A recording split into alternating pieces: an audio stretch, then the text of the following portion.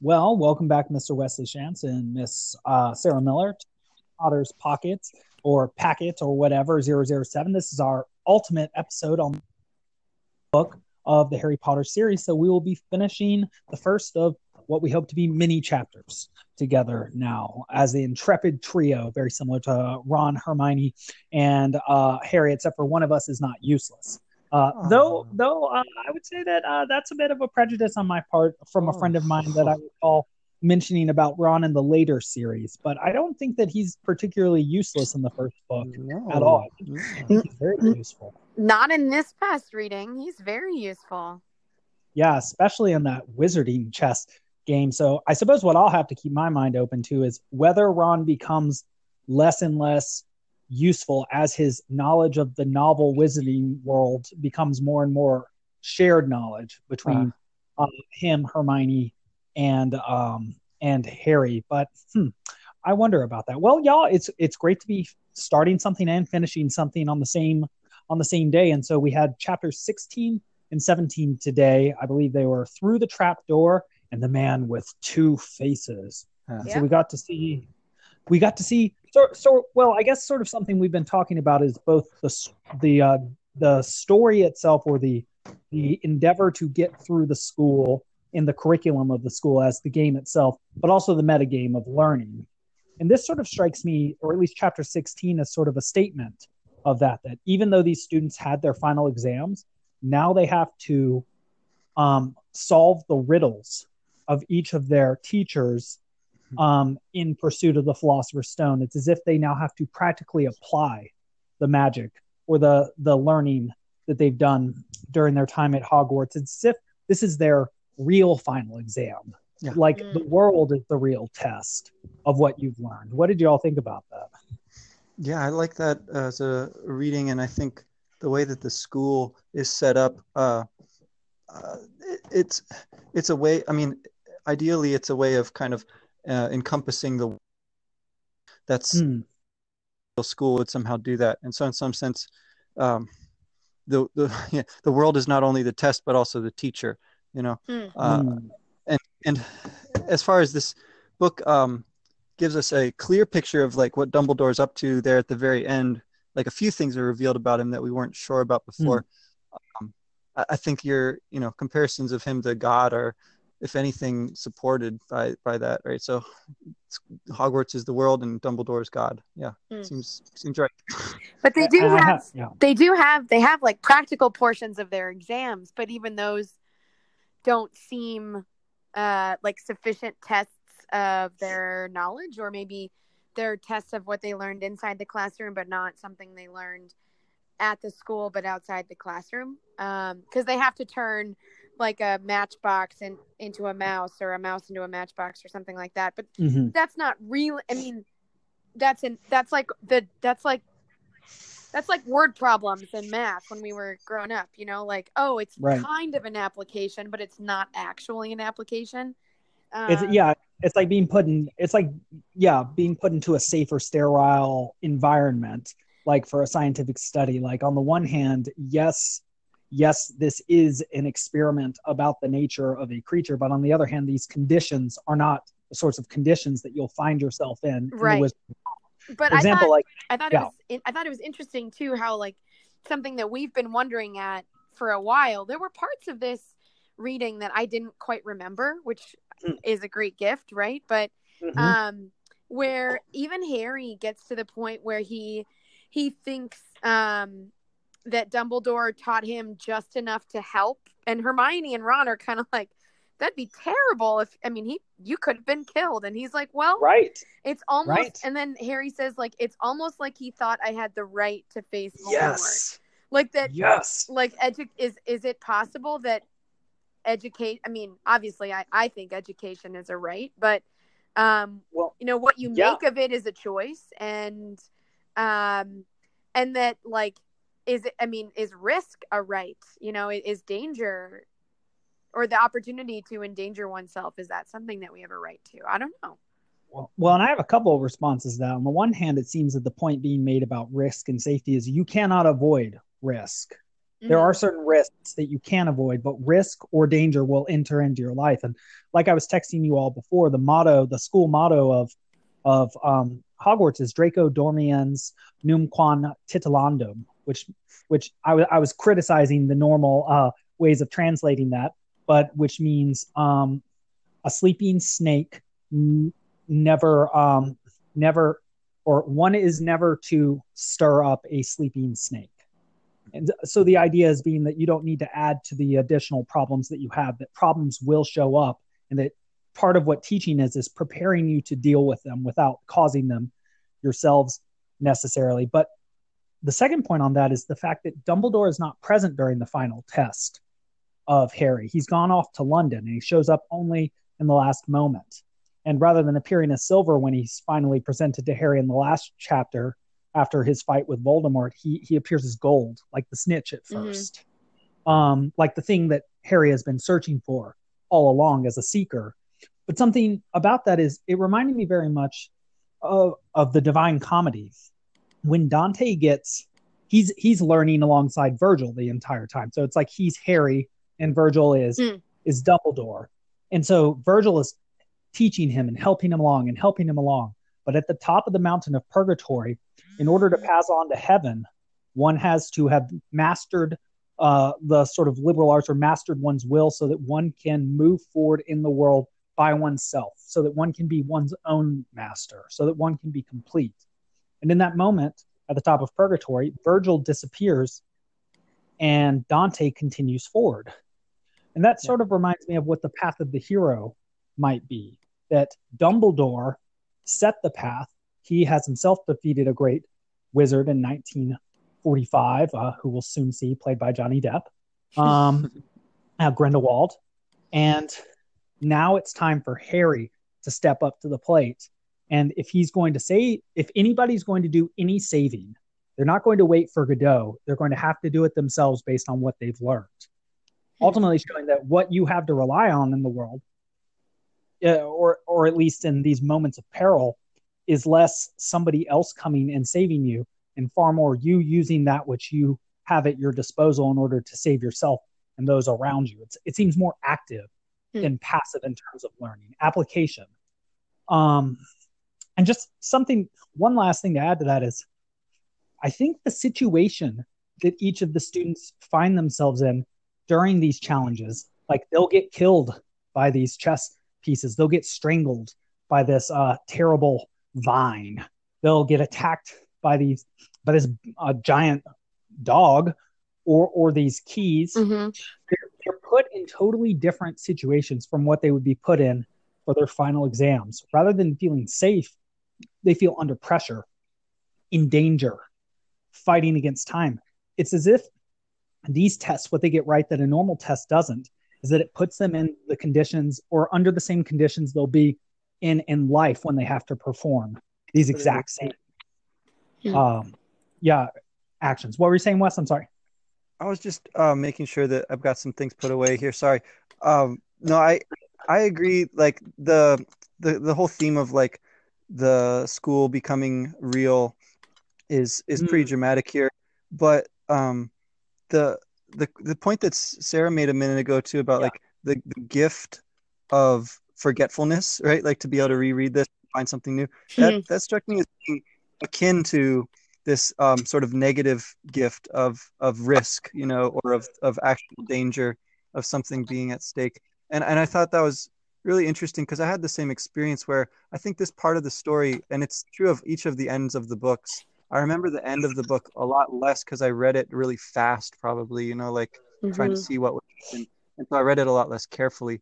And so I think it's interesting that on the one hand, they are like doing a lot of stuff here, but that goes hand in hand with all of the like learning and experience that they've accrued over the course of the year. So those two things seem to kind of cooperate in a way.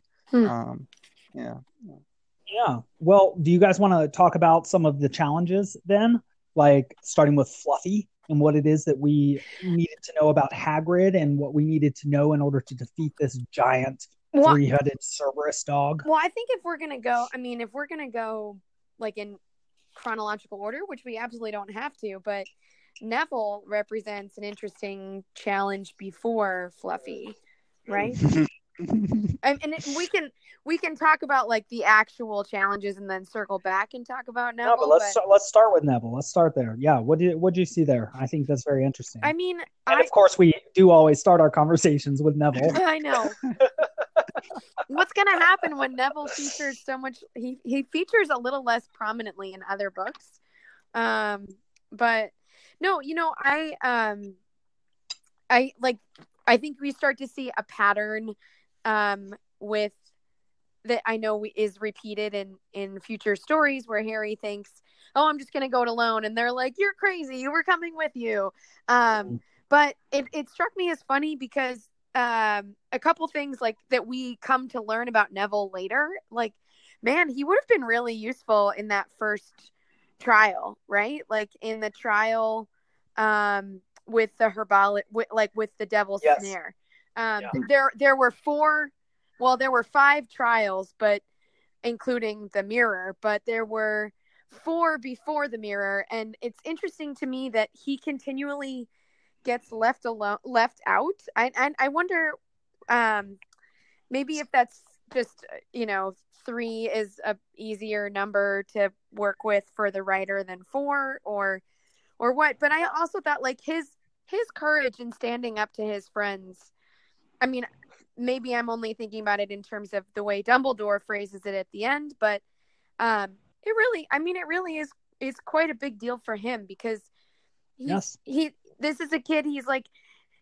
He's never going to be friends with Malfoy. So standing up to Malfoy, what is he? I mean, he's risking bodily safety, but he's not risking emotional safety or comfort. I mean, here he is with the only 3 people who've shown him any kindness all year, and he's saying something that they don't want to hear. And like, I think that is emotionally brave, in a way that I think really gets overlooked. So I agree completely, just because there's this beautiful statue of St. George at a church near where I'm staying here in Nashville, where St. George is fighting a snake that's twirled around his legs.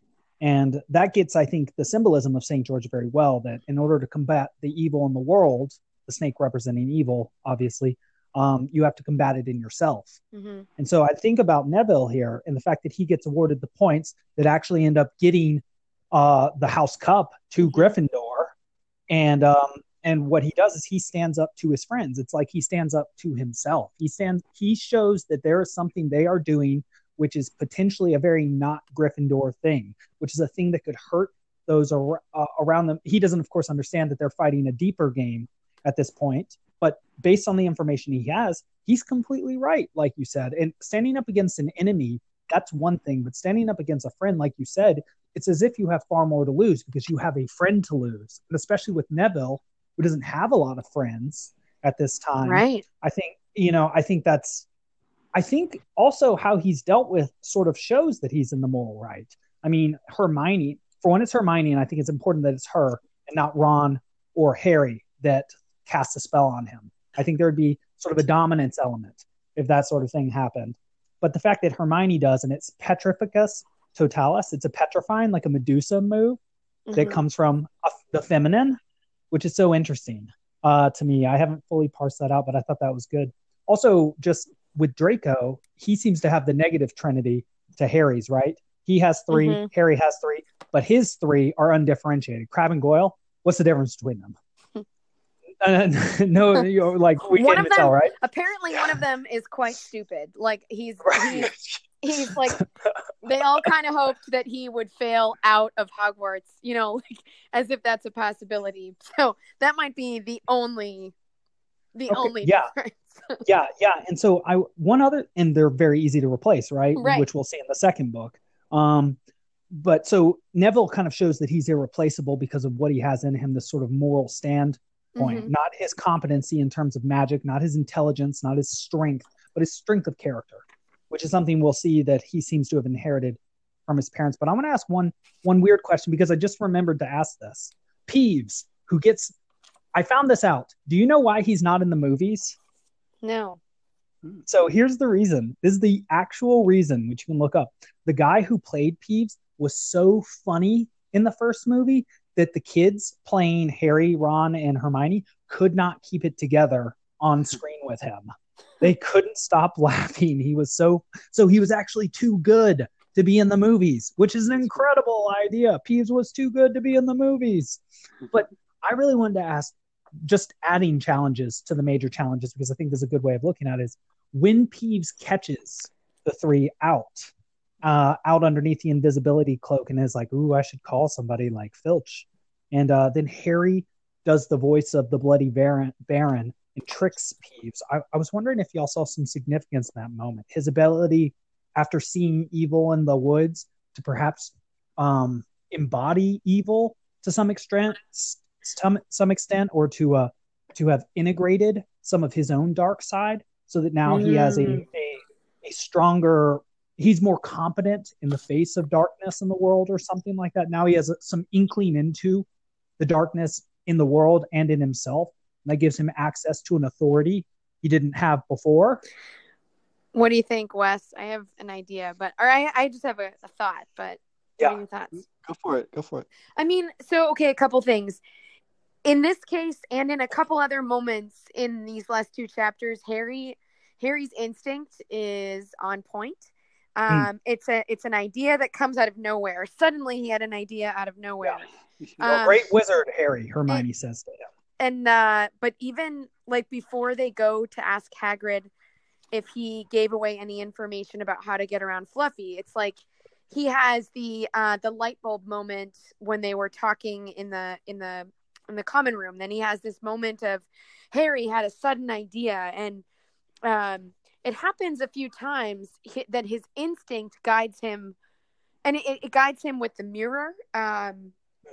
He's very quick on his feet, and I don't know if that's because of the Forbidden Forest episode, or if it's just something that he's naturally has a proclivity for. That I think, I agree that that's definitely part of his character. You're right to bring that up. It's not as if he just manifested the ability to work fast on his feet. I was wondering if that specific way of dealing with it, because Peeves has been difficult for him. I think the other thing that might that relates to this at the very least, or it might give us a way of seeing Harry as maybe like integrating like the nobility of his position as a hero with also some of the skills that make a villain, right? Which is deception. Yes. You have to integrate your own darkness. But like, so when they're on the wizard's board or the chess board, Ron is a knight. He's what he thinks he wants to be to distinguish himself from his siblings. Hermione is a rook, and she's stability and tradition. And she goes forward and side to side, and Harry's the bishop, and like the bishop gets to move diagonally in a way that nothing else can move except for the queen, and I think that's significant because it feels like you're breaking a bit of a chess rule, and when you move like that, the bishop is like a very tricksy, highly effective piece on the board. It's also, I mean, at least the little chess that I know, it's one of the first things that you move. Yes. And I think like maybe that's a clue that he, like his ability to move diagonally, his ability to fly, he uses his instinct to like, I don't know, he uses his instinct to kind of become the leader of the three of them, like in a way that is pretty significant, of a growth for him. You know, I think that's an important development for him. That like, So that was just. I don't know enough about like the psychology or psychological stuff about, you know, is he like mastering some darkness within to become an effective hero. But I mean, that sounds great. And, you know, sure. Well, we can keep exploring that too. I mean, the basic idea the Jungians have is that there's this thing called the shadow that you project onto the world before you integrate it into yourself. And so you assume you're perfect when you're young and everything else in the world is imperfect. And so slowly over time, you have to understand that the imperfections in the world that you see are likely not objective parts of the world, but rather subjective parts of your own personality, which you then have to fix. So that's sort of the idea I'm sort of flirting with. That's the Wizard of Earthsea right there in a nutshell. Like the the Ursula Le Guin novel. But so I want to ask about chess. I know that you're a chess player like I am, Wes. I know I'm not very good, but it's sort of a mechanical game too. It takes a lot of just rigorous time to play and study in order to get to a certain level. And then I'm told that among the masters and grandmasters, there's a certain ability that sort of manifests that not everybody has. But why do you think it is that none of the characters, and I have an idea on this, so this is sort of a leading question. Why do you think none of the characters choose to be the queen, the most powerful figure on the board? And obviously the most useful and I don't know. Why do you think a bishop, a knight, and a rook? Yeah, I hadn't thought about the significance of which pieces they are too much. Initially I was just impressed that they figured out like what was going on. Yeah, agreed. It's like, okay, so there's all this stuff now, like that they can kind of jump into it right away and do this. But then thinking about it a little further, like, so that means that Dumbledore just like blitzed through all of those rooms that quickly.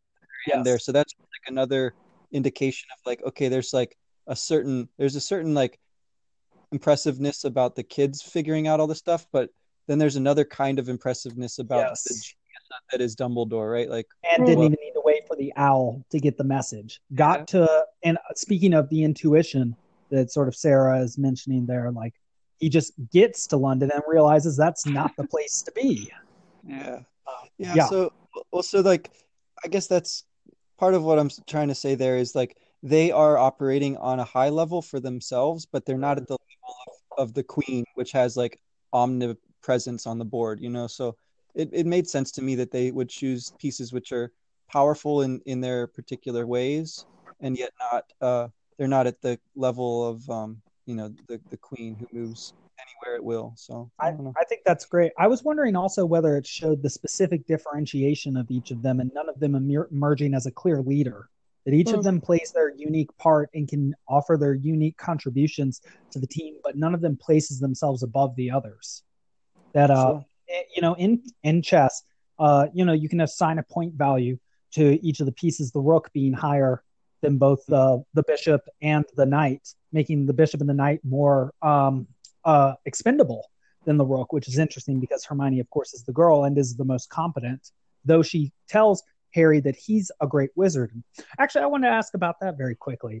So Hermione's brilliant. She figures out that the Devil's Snare is Devil's Snare, and Ron idiotically says, well, I'm glad you figured out the name. That doesn't help at all, and that's ridiculous because the second you figure out the problem you're dealing with, now you can help to solve it. In fact, that's in mental disease. Once you figure out that you have a condition, it often relieves some stress and anxiety from people because now they know that there's something that can be done. Nothing wrong. And so what I'm wondering about is, I'm sorry, I'm losing my thought talking about mental disease for some reason. Go on.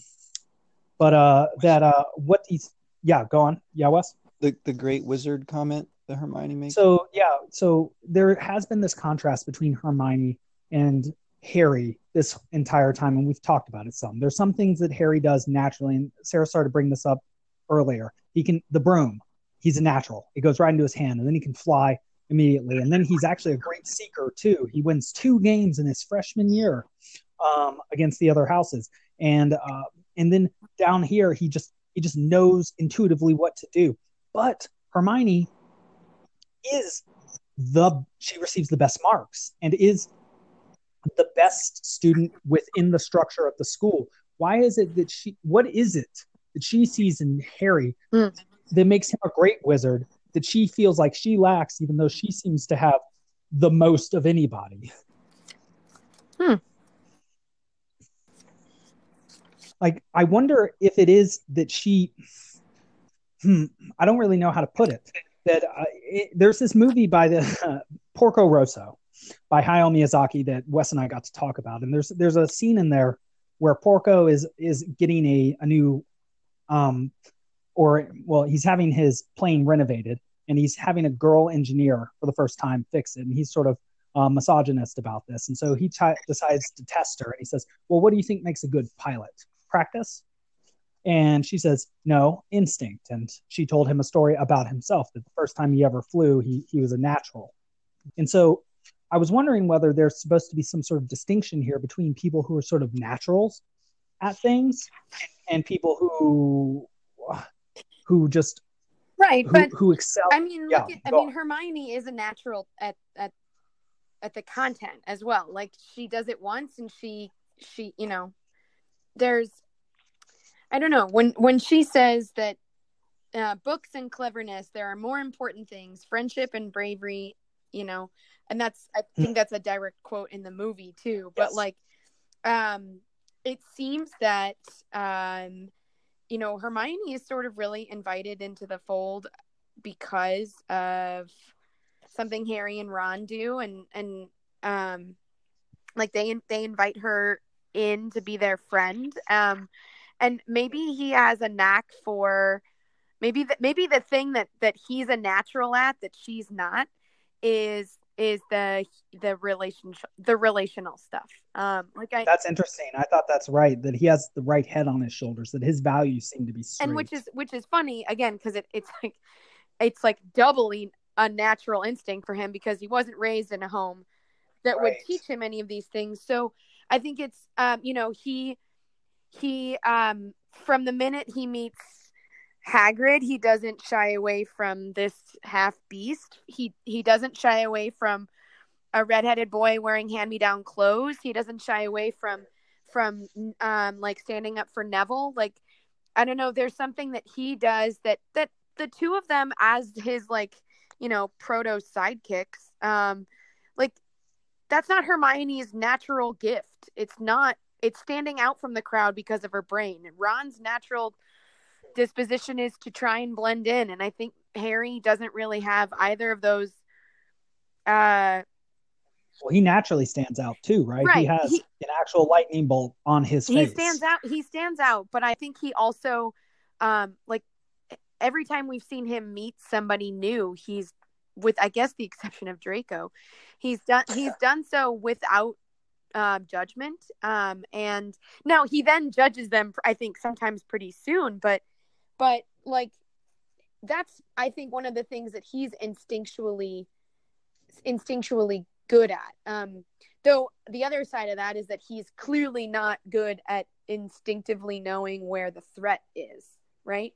Yes. No, that's exactly what I was just thinking about, because again, just to move to 17 to include that, when he's talking to Quirrell, he's so nonplussed about the fact that it's Quirrell and not Snape. And Quirrell sort of talks down to him, now not stuttering at all, showing himself for who he truly is, taking the persona or the mask off himself, and also the turban.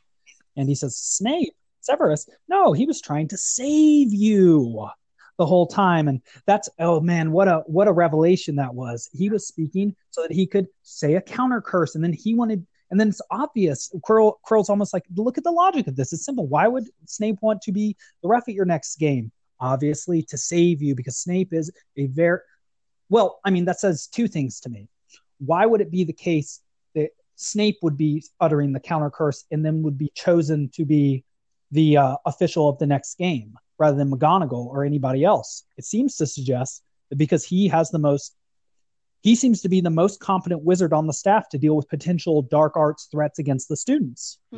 And so it's as if, rather than being the ultimate evil thing that's trying to destroy Harry the entire time, though he obviously does very much dislike Harry because of his father and his similarity to him, he's actually been saving Harry the whole time. He's actually been protecting Harry. And like you said, Harry's totally misplaced where he thinks the evil in the world comes from, and totally does not expect it to come from Quirrell, just as we don't either, because, bumbling Quirrell, who's sort of a joke, how could evil come from him? So I guess I kind of sort of wonder about that. Why is Quirrell represented as so bumbling and jokish, and and stuttering, just to make it more shocking when he's revealed actually to be a dark wizard, with some confidence. Yeah, I like the way that he is made to be this figure of fun and sort of like the students don't respect him. I think is pretty effective as like a metaphor for the book as a whole, because it's in a sense it's marketed as a children's book, like most of these fantasies that have child protagonists would be, right? But then when you come to the end and you see, like in the last few chapters, all of this pretty heavy thematic material coming out, then it's like the book has tried to, it lured you in with the Bertie Bott's every flavor beans and whatnot, and then it gives you the strong stench of garlic there. It's like there's something really heavy that it's trying to do, and you see this more and more as the series goes on. Like there's certain motifs and things that recur, but that pattern of the books, like I said, towards the end of each book, you get this really powerful, showdown, which is hard to read carefully because you just want to like read it and enjoy and carry it away with it. So I think, there's something very interesting there that you can do with a book that's so unassuming, but then has something so powerful. It turns out. I think it also speaks to the theme that we've already picked up on it much earlier, which is things are not as they appear in this world, and like that's true of this book. It's true of the kids. People who seem strong can be shown to be weak. People who seem like Fluffy and Hagrid, right, and people who seem or sweet. People who seem incapable are shown to be greatly capable of other things, like Neville, and people who seem plain might also be one of a kind. Like Harry is extraordinarily plain, right? But he's also one of a kind. Or and then I think the other thing it speaks to is I really do think that this particular book, but also Harry Potter in general, really plays upon like some like this idea that there's like true evil is in deception. Like that's one of the places, or like I guess it lies in a lot of places in this story, but there's something about Quirrell that like it's such a lie, and it's like a really good lie because he keeps it up the whole time. But there's something about his deception. Pair that or like strike that against Dumbledore's promise that the truth is both beautiful and terrible, and should therefore be treated with great caution. I shall answer your questions unless I have a very good reason not to, in which case you'll forgive me. I shall not, of course, lie. I mean, and that's something that we'll see in the next book, that like, the great evil is also, it begins in a deceptive move. It begins in like a lie. It begins in a lie. And just to add again, Dante, to help that, what comes out in Dante's Inferno, because many of my students, when we're teaching the Inferno, when we get down to Satan, he doesn't speak. And many of them have been expecting a speech the entire time. And then I blow their minds by saying, oh, Satan's not speaking? Well, haven't you understood that his language is the language of lies? And that all those who are unrepentant and have spoken down in hell use his voice? So that the only voice you've heard while we've been in hell has been Satan's? Just as I explained to them then in Paradiso, the language of the divine, at least by Dante's account, is the language of truth. Right. And so that's the voice of the divine. But it's also, and that can come through in human. And even before you meet Satan, like the 10 classes of falsifiers and the 4 classes of the treacherous, my students are always, we always start out with, what do you think are the worst things that human beings can do? And their ideas are almost always initially violent. And those are the most obvious. I talk with them all the time because the subtler, the more serpentine, more cerebral vices are they're more, I teach like some very dark Jedi like students who are like, I say, well, the reason why the falsification or those who are traitors or the fraudulent are so bad is because those are rational skills. Yeah. And in order to develop rational skills, what must have happened in your past? You must have had a teacher that helped to teach you those rational skills. Well, there's a good faith understanding that when a teacher teaches you a skill, that you'll use it for evil or for good, especially if you're publicly educated these days. Right. Well, like it's the things of deception that most erode like the very fabrics of our civic communities, be they schools, yes, or friend groups, or whatever community you consider yourself a part of. And I think that maybe that's helping me figure out what Harry is good at. I think one of the things that Harry is good at is finding and understanding and maybe like even lifting up the skills of another in concert with his. So like maybe that's part of why he's such a great seeker at such a young age, when they're in the room with the broomsticks and the keys that are transfigured, and it's Hermione who helps them, each of them give a clue. Like Ron looks at the lock and says, this is what the key needs to look like, and then she says, it'll already be used because somebody's gotten through already. Yes. And then he's the one who flies and gets it, but he uses the other two to help him like pin it down. And I think Ron hits the ceiling. Right. So I think what Harry's really good at is like strengthening the fabric of a diverse community. And that includes honoring Neville and what he can do for them, and standing up for him at various moments. But it's deception. It's deceptive crimes like corruption or theft or dishonesty or false witness, all of these things in Dante, in that eighth circle, that like really erode this a diverse, vibrant, flourishing community, or a flourishing economy, or a flourishing justice system. And Harry, I think, is really good at like, even for someone like Hagrid, who like has clearly made mistakes, he doesn't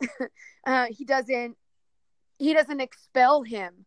I think Dumbledore is similar, treating somebody's strengths as a way for the entire community to benefit and grow, as opposed to trying to make everything homogenous and you have to be just like me. Because I do think that that's maybe the difference between Hermione and Harry, is that Hermione's excellence is measured on one scale, whereas like the academic scale, whereas I think maybe Harry has a bigger picture. Certainly Dumbledore does, of what makes somebody good. And maybe they represent the Logos too in that respect, and that what he does is he honors his own truth, that he's honest with himself, that he acts honestly, and he seems to be able to seize the moment in a way that other people can't. Harry, he puts it all together, in a moment that others can't, and that's the difference between, like, say, an individualistic society or like a free democratic society where everybody can be their own persons, rather than, like, say, a totalitarian society where everybody has to be the same and pure-blooded. But I really like the point you made about deception, because if I look back at Quirrell, much of what his character is around and much of the negative effect he has seems to be as a result of deception, right? Mm-hmm. He's let both a troll in and a bigger troll in. They could have hurt students. That's a product of his deception. He's a joke, and his class isn't taken seriously. That's a deception. His smell is even a deception. He smells like garlic, and the Weasley twins make fun of him and say that's because they're vampires coming after him.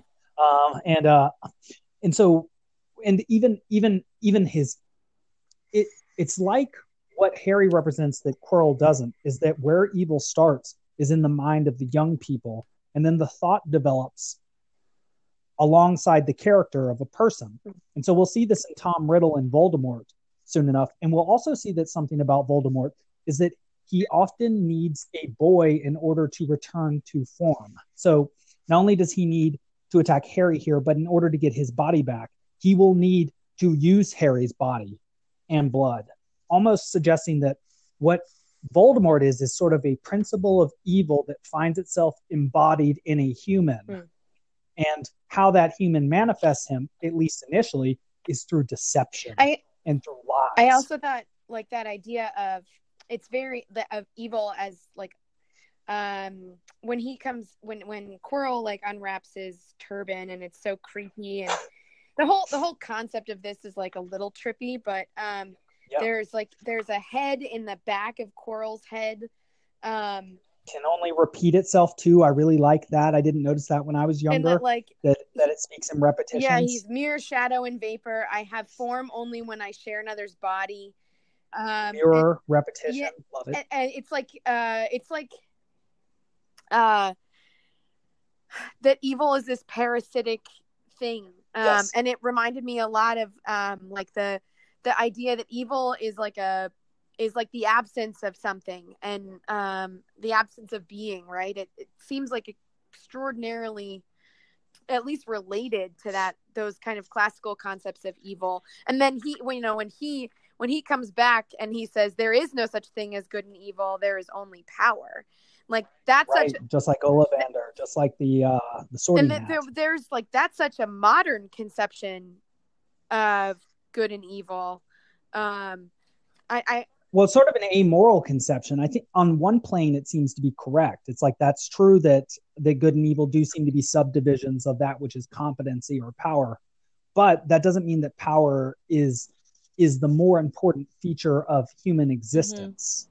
It's almost it's almost like that's what the sort of Tower of Babel idea is supposed to be. It's like, yes, well, the thing about just acquiring too much power, and I was talking about Wes with this the other day, is that it tends, if one becomes, it doesn't matter how powerful one person becomes, because if in pursuing power, they decide to fight against someone else, say it's Voldemort fighting against the magical folk in this world, that which is simply powerful by itself will inevitably be defeated by people within the same system who are good, because there will be more of them at some point. And it's almost as if why we exist is not to acquire more and more power, because what do you do with it once you have it, but in order to maintain a certain code, and that we need the power necessary in order to maintain that which is good or stable, that we need that which is necessary, not just, we don't need power just for its own sake. And to pursue it for its own sake tends towards evil, because eventually you will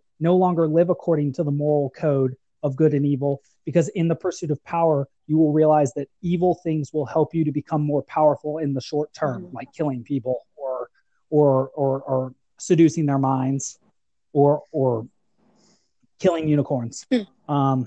Wes, I'm sorry, I started speaking where I knew I jumped in when I think you should have been speaking. No worries. No, I've just kind of been like flipping through these last few pages of this great, struggle, and kind of admiring how skillfully the story is told at this part. And I find like I said, all these parts at the climactic moments, they're so compelling in each book. But the way that we get a kind of like mirror between Harry facing Voldemort, and then after that Harry facing Dumbledore, I found really, really interesting. And I wanted to kind of look at some of the stuff that is echoed between those two parts there. So like, well, the first thing, right, is like the stone, the Philosopher's Stone, the Sorcerer's Stone, which has been this thing that they've been trying so hard to protect or to get or whatever. Voldemort still considers it like essential, right? Mm-hmm. But even he seems to recognize that taking Harry out might actually trump that. So there's that. And then Dumbledore so lightly like mentions, oh, the stone was destroyed, So it's like this incredibly powerful, important thing. Oh yeah, what about it? We got rid of it. Yeah, forget that. What's important, Harry, is like the truth, right? And like love and all this stuff. Yes. So again, I found that to be like a very effective way of kind of making the story like compelling, right? You get this like action-packed, suspenseful moment, and then you get this like calm, like telling the background of stuff moment. And they're juxtaposed. Reflective, like his Half Moon silver spectacles. Just like you mentioned, another parallelism is when we first see Voldemort, I believe how he's described as chalk white, slits for a nose like a snake. Mm-hmm. So he looks like a snake embodied in the head of Quirrell. Okay. the first visage we then get of Dumbledore when we're waking back up, when Harry wakes up, is of something golden, like a snitch. And so it's like he's the golden sun, whereas Voldemort is like the snake, which I think supports our reading that Voldemort is sort of like a figure of evil or Luciferian in some respect, whereas Dumbledore is sort of like a god or good overarching figure too. He also explains, like you were saying, Wes, whereas Voldemort is trying to get something out of Harry. He's trying to get him to act in a certain way. He's trying to get him to produce the Philosopher's Stone or the Sorcerer's Stone so that he can then use it for evil. It's as if Voldemort is representing what evil does to a human. You can do these great things in the service of me, but it's not in the service of you or your community. And that seems to be the problem or the twist with it.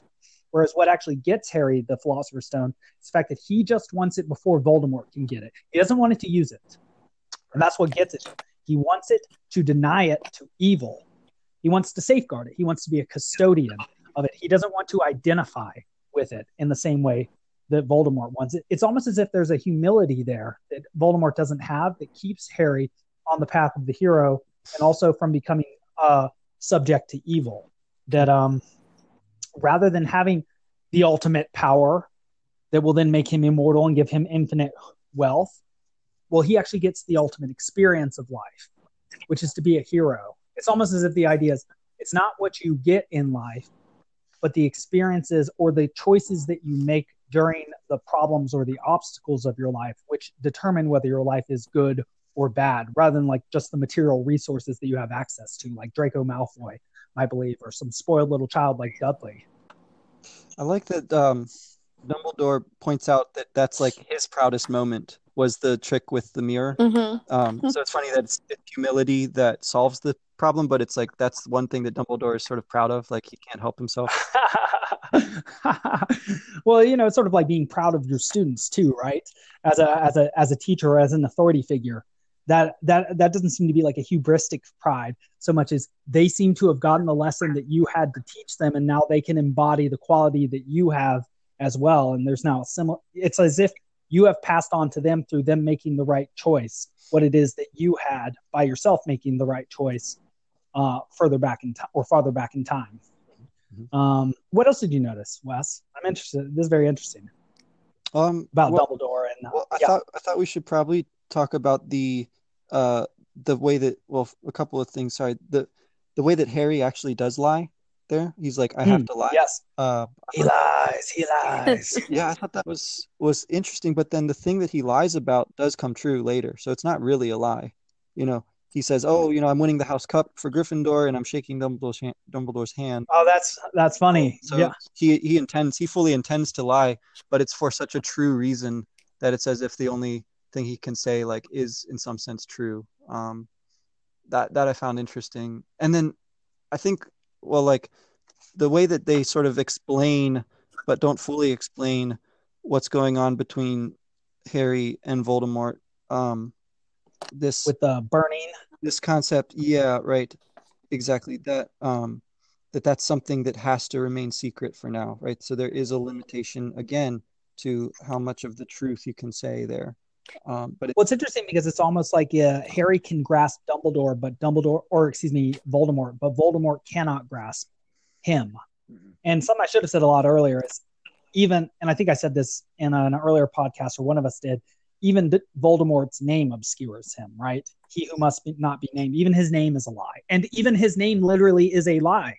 We will soon find out, right? I am Tom Marvolo. It's an anagram. It's a reshaping. A fake name. It is a arbitrary or subjective restructuring of his essence, which is effectively what he attempts to do, right? Through dispersing himself through Horcruxes. And it's like he tries to go against nature to transcend nature, but he will ultimately fail to do this. I think another thing that like that the two of them are, I don't know, parallel might be the wrong word, but like a reflection of one another is that Voldemort wants this stone to give him body, and he's willing to.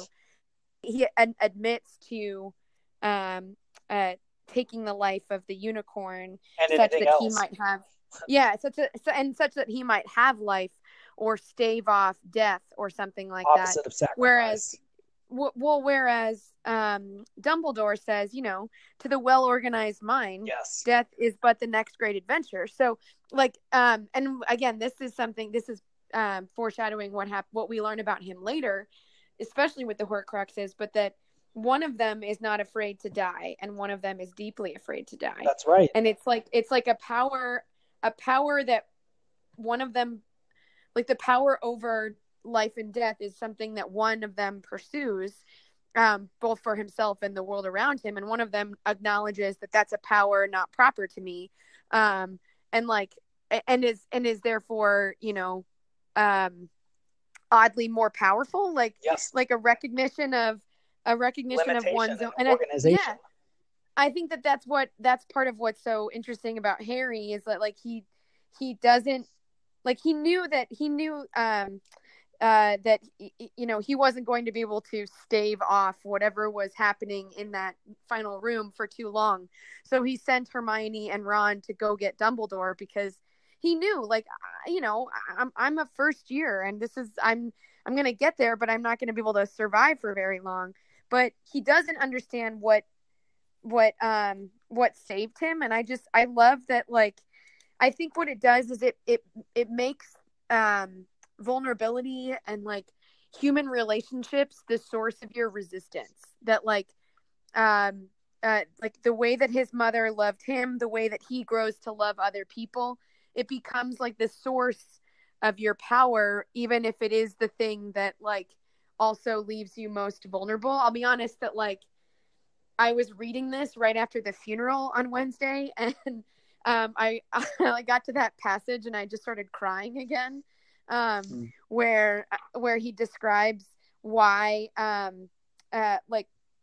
where Dumbledore's describing why Harry's skin burned Quirrell, because like in the homily at the funeral there was just this part of the homily where the priest was saying that, like, that there's free will means there's the power for love, but also the power for pain, and like you don't get love without the possibility of it being taken from you, and yes. Like either you live in a world, life too, liberty as well, happiness. Yeah, either you live in the world, either God makes this world without free will, and then there's not suffering, but there's also not great amounts of love, or there's free will and there's the possibility for both.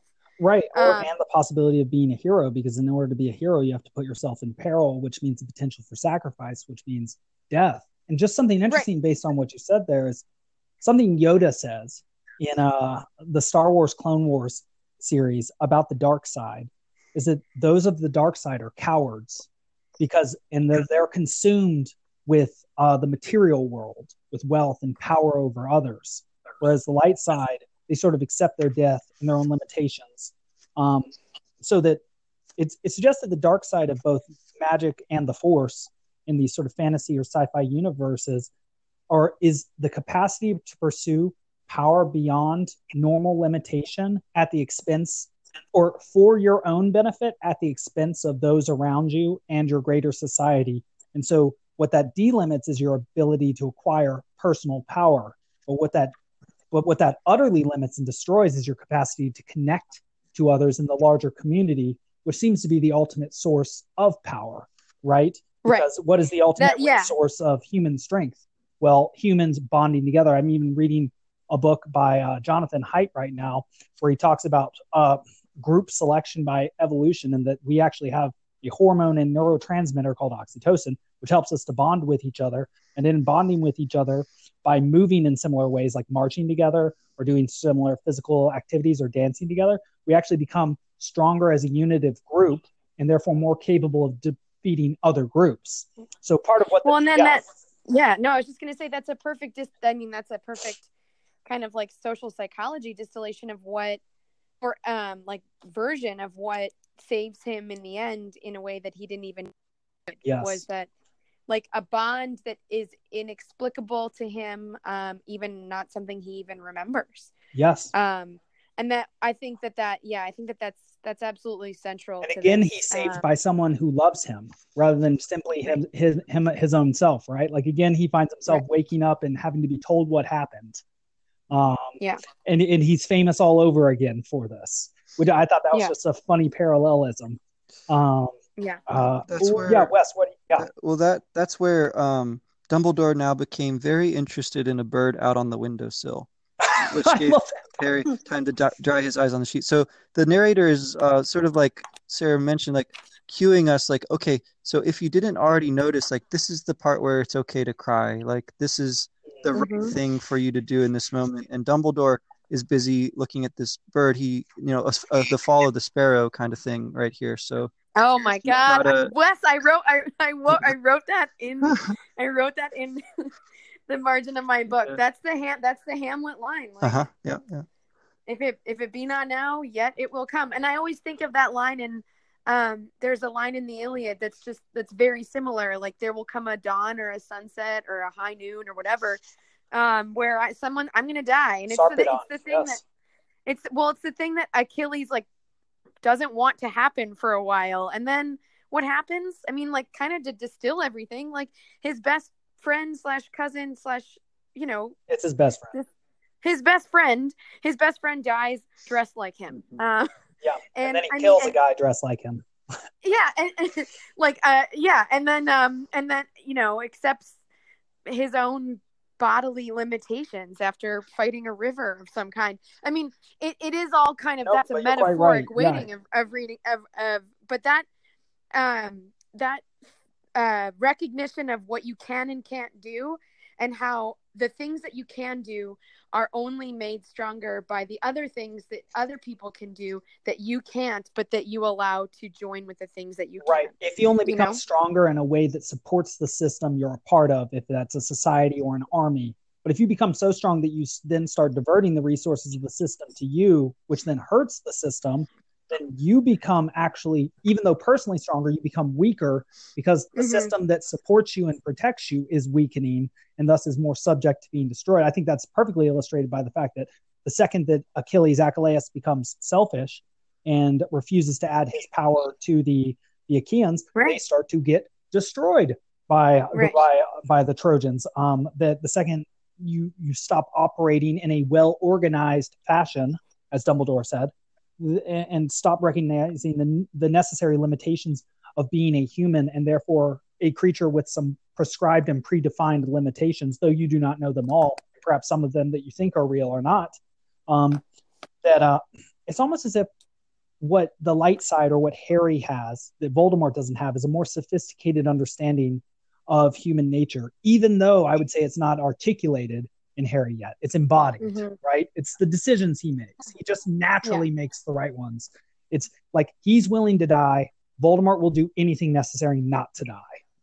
It's like, well, I think that's, I was just going to say, that's the height of deception, is that you've deceived yourself into what is appropriate. Right? That's right. Because if you're trying to stay forever, you, like Lucifer, must think that you are God. But the fact that you have to struggle in order to make yourself immortal is prima facie indication that your nature is not immortal, that you should not. You have to do everything necessary in order to continue on against nature. It's like, it's like Voldemort. You don't have a body anymore. Everybody hates you. People don't even say your name. You look like a snake. You don't even have a nose. It's like having a bunch of Horcruxes. It's like, how tremendous is your fear that you refuse to pass away, even though you're willing to live in such a limited, destroyed, decadent existence.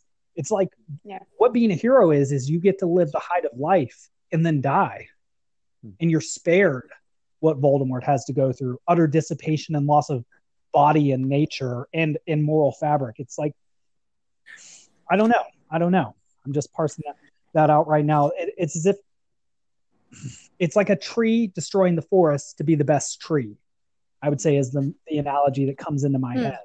It's like, I'm the tree of life because I've destroyed all the other trees. I think maybe a part of that too is Harry does seem to like really, I don't know. I haven't totally thought this through, but aside from his love of the invisibility cloak and like the mischief that it allows him to cause, it does seem like he always, in this, particularly in this reading, he reminded me of like a detective. I don't know, Harry, who's like, yeah, Harry, like bent on figuring something out. Maybe because the other books I'm reading right now are all like noir detective fiction, because that's how I like pass the time in the summer. But he that interest in the truth, or like figuring something out, like the moment where he, God, I you know, we've all had that feeling too, where you know that you've forgotten something but you can't remember what, or there's something that I've overlooked that I forgot to do, that I don't know, I think that that's a significant trait of his, that maybe that's part of what makes him different from the others, is a interest in pursuing truth. I don't know. Yeah, and something about that is that it's not a straightforward battle for Harry. Even if we look at the house points that he's awarded, and this time I took interest in this time, looking where he's awarded and not awarded points, and maybe y'all can correct me on this, but I believe he loses 2 points to Snape, gains 5 points by defeating the troll, loses 50 points for being out, and then gains 60 points at the end. And so if you do the math, 60 minus 50, that's 10, minus 2, that's 8, plus 5, that's 13. And so I was wondering whether, there were just a couple things about that. The person who seems to be the least lucky might be the most lucky, 13, of course, being, sort of an unlucky number, and we just had a Friday the 13th. But also because he's not invincible. He doesn't not mess up. He's not, he's constantly messing up. And in fact, Harry messes up the worst of any student on campus that year with his friends. And yet, he also does the greatest thing with pure nerve and courage, getting awarded 60 points. And so it's like, it's not a zero-sum game, but it's also like the battle versus good and evil. But it's also not a game where you win by a large margin either. He doesn't, for all he doesn't produce a giant, like he doesn't produce 100 points, right? For Gryffindor, that would be more like a Hermione sort of thing to do. He produces 13, but they're very useful, just like Neville's as well. And so he comes out positive, I guess, is what I'm trying to say, but not by a lot. Yeah, well, going back to the truth thing, I'm interested in how certain things are revealed, and I think Dumbledore in the last feast there, revealing the true winner, that's a good image of that. But certain things are concealed, or at least allowed to be unspoken for now. And the big one is why is Voldemort going after Harry Potter?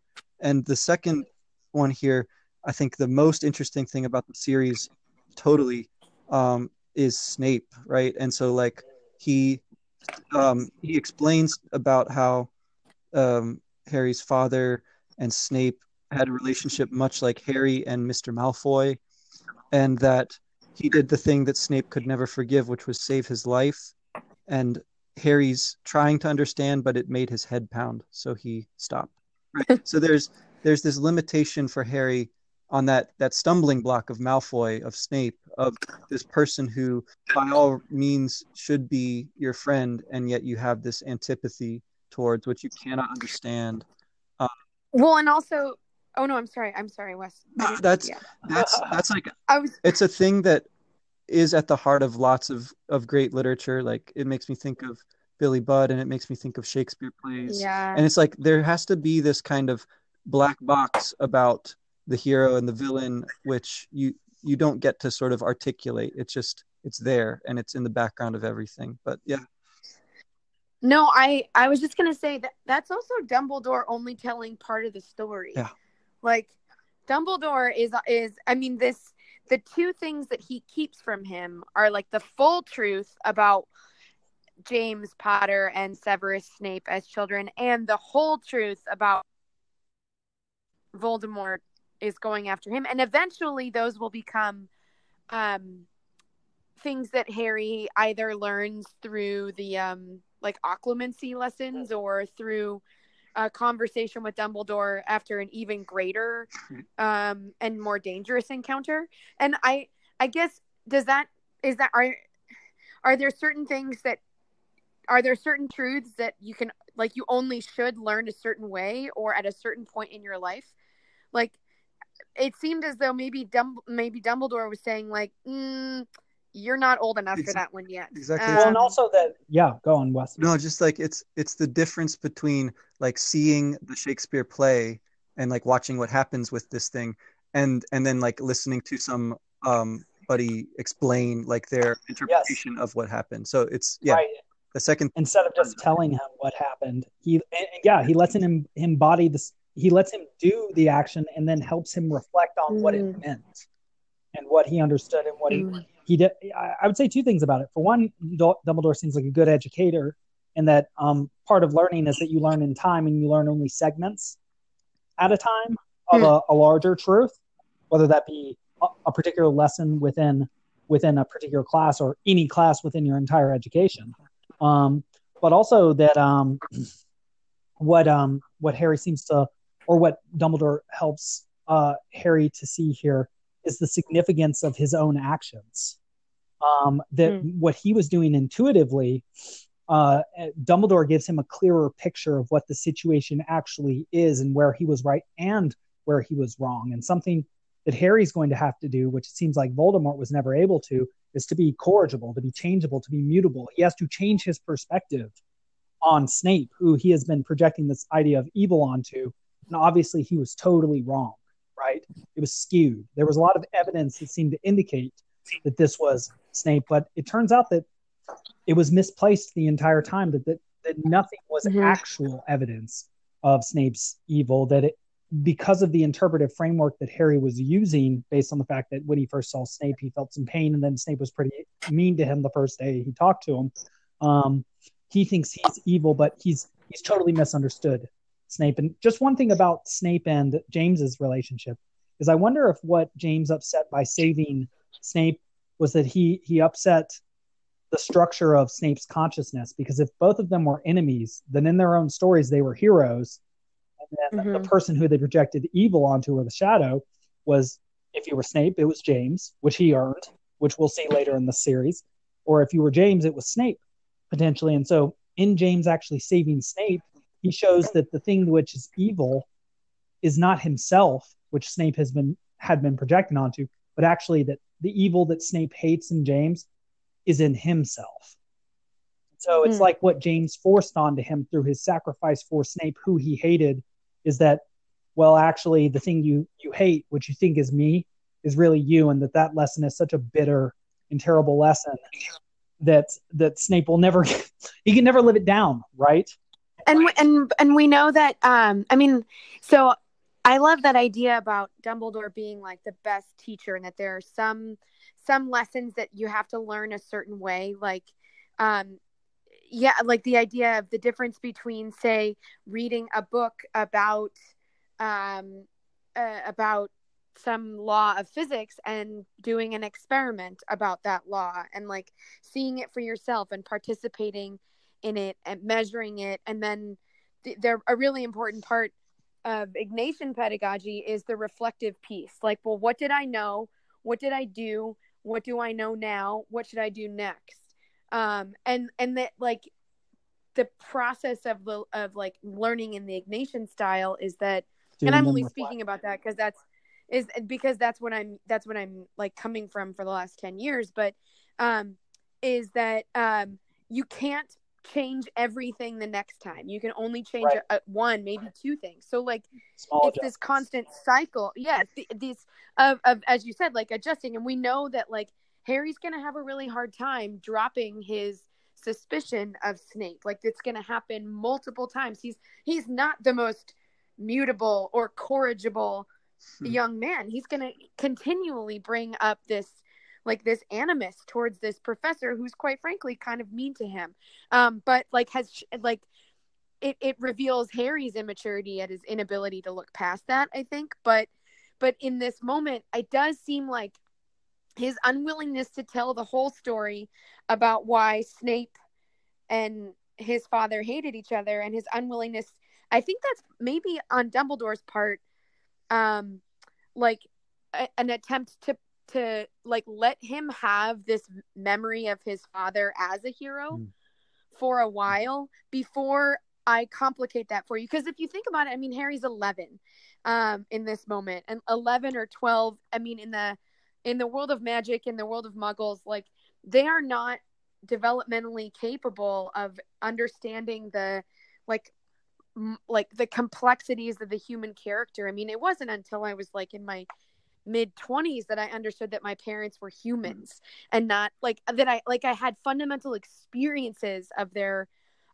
flaws and their strengths, and like saw them as humans to whom I was an equal, not just as your parents, you know? And like I think that's like he's kind of protecting the memory of his father for a little bit longer, until Harry's ready to perhaps face another truth, and which it doesn't diminish the virtue of his father, but it also adds a more like complex dimension to the story.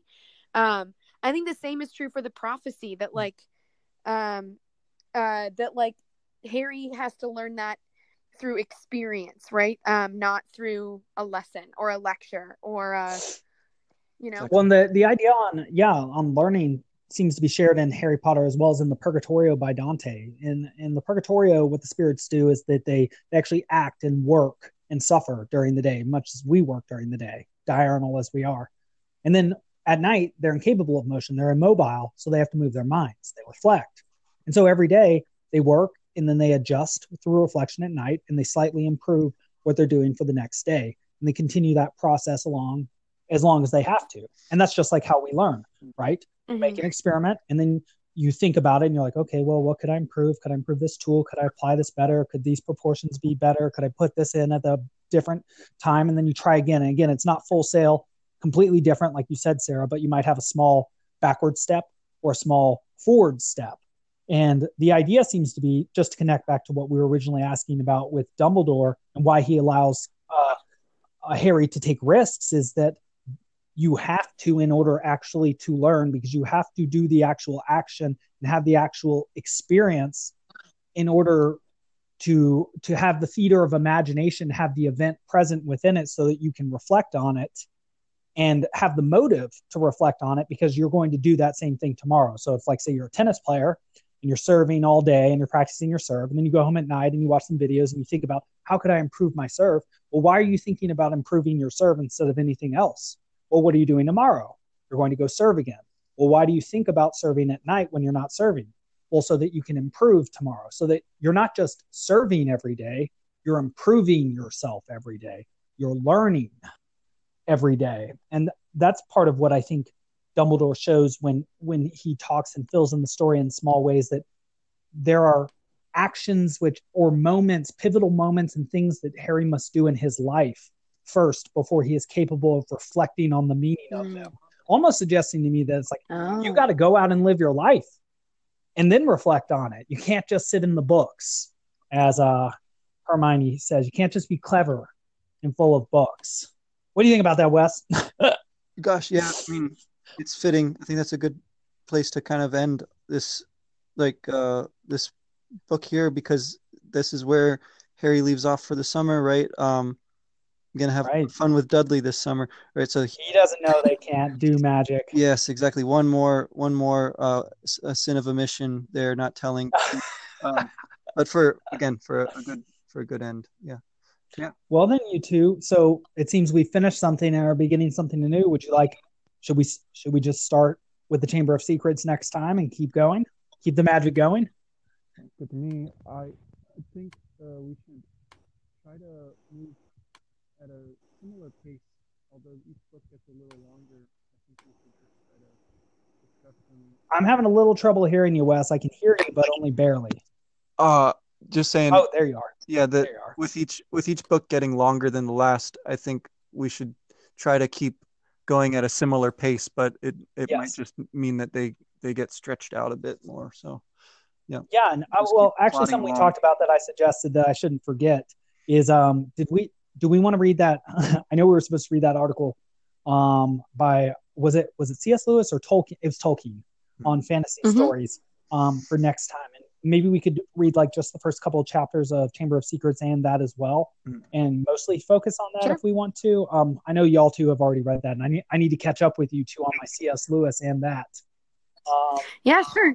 I think the first few books of the series, they really like a lot. There's a lot that's regurgitated in the first couple chapters of each of the first few books. Not like it's not like boring regurgitated, but like the world gets kind of repetitively created for you. We come to know it a little better. It's known territory. Yeah. And so, but you're being immersed in a similar fashion. So like what you were saying, it's an iteration. It's not all new every time. Right. Yes. So that's fine with me. Sure. Yeah. All right. Well, you other two intrepid adventurers, perhaps we'll have to figure out next time what piece we would be on the chessboard. And I've just had the most wonderful time with all of you, and I can't wait to start something anew. I'd be a pawn for sure. Well, a pawn can become a queen, so very good. Yeah, I might say I'm a pawn under threat of being taken by a queen, 3 or 4 spaces away from the edge of the board. So there's great potential for catastrophe or for success. Who knows? How about you, Wes? Yeah. I think as far as the chess players go, like I really like Ron's move there to just to sacrifice himself. I think that's the kind of thing that's like that makes chess interesting. Like you don't just get to like dominate your opponent, but you have to like do things that are a little bit interesting, to come out on top. So it's not just you. Yeah, and that's actually the mark of a superficial or a young chess player, right? Try and take somebody else all their pieces. It's like that's too straightforward. It's too rookish an approach to chess.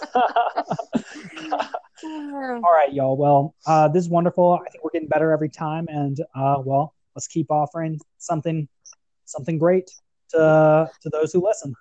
All right. Awesome. Thanks. All right. Take it easy, fellas. All right. Bye. Bye.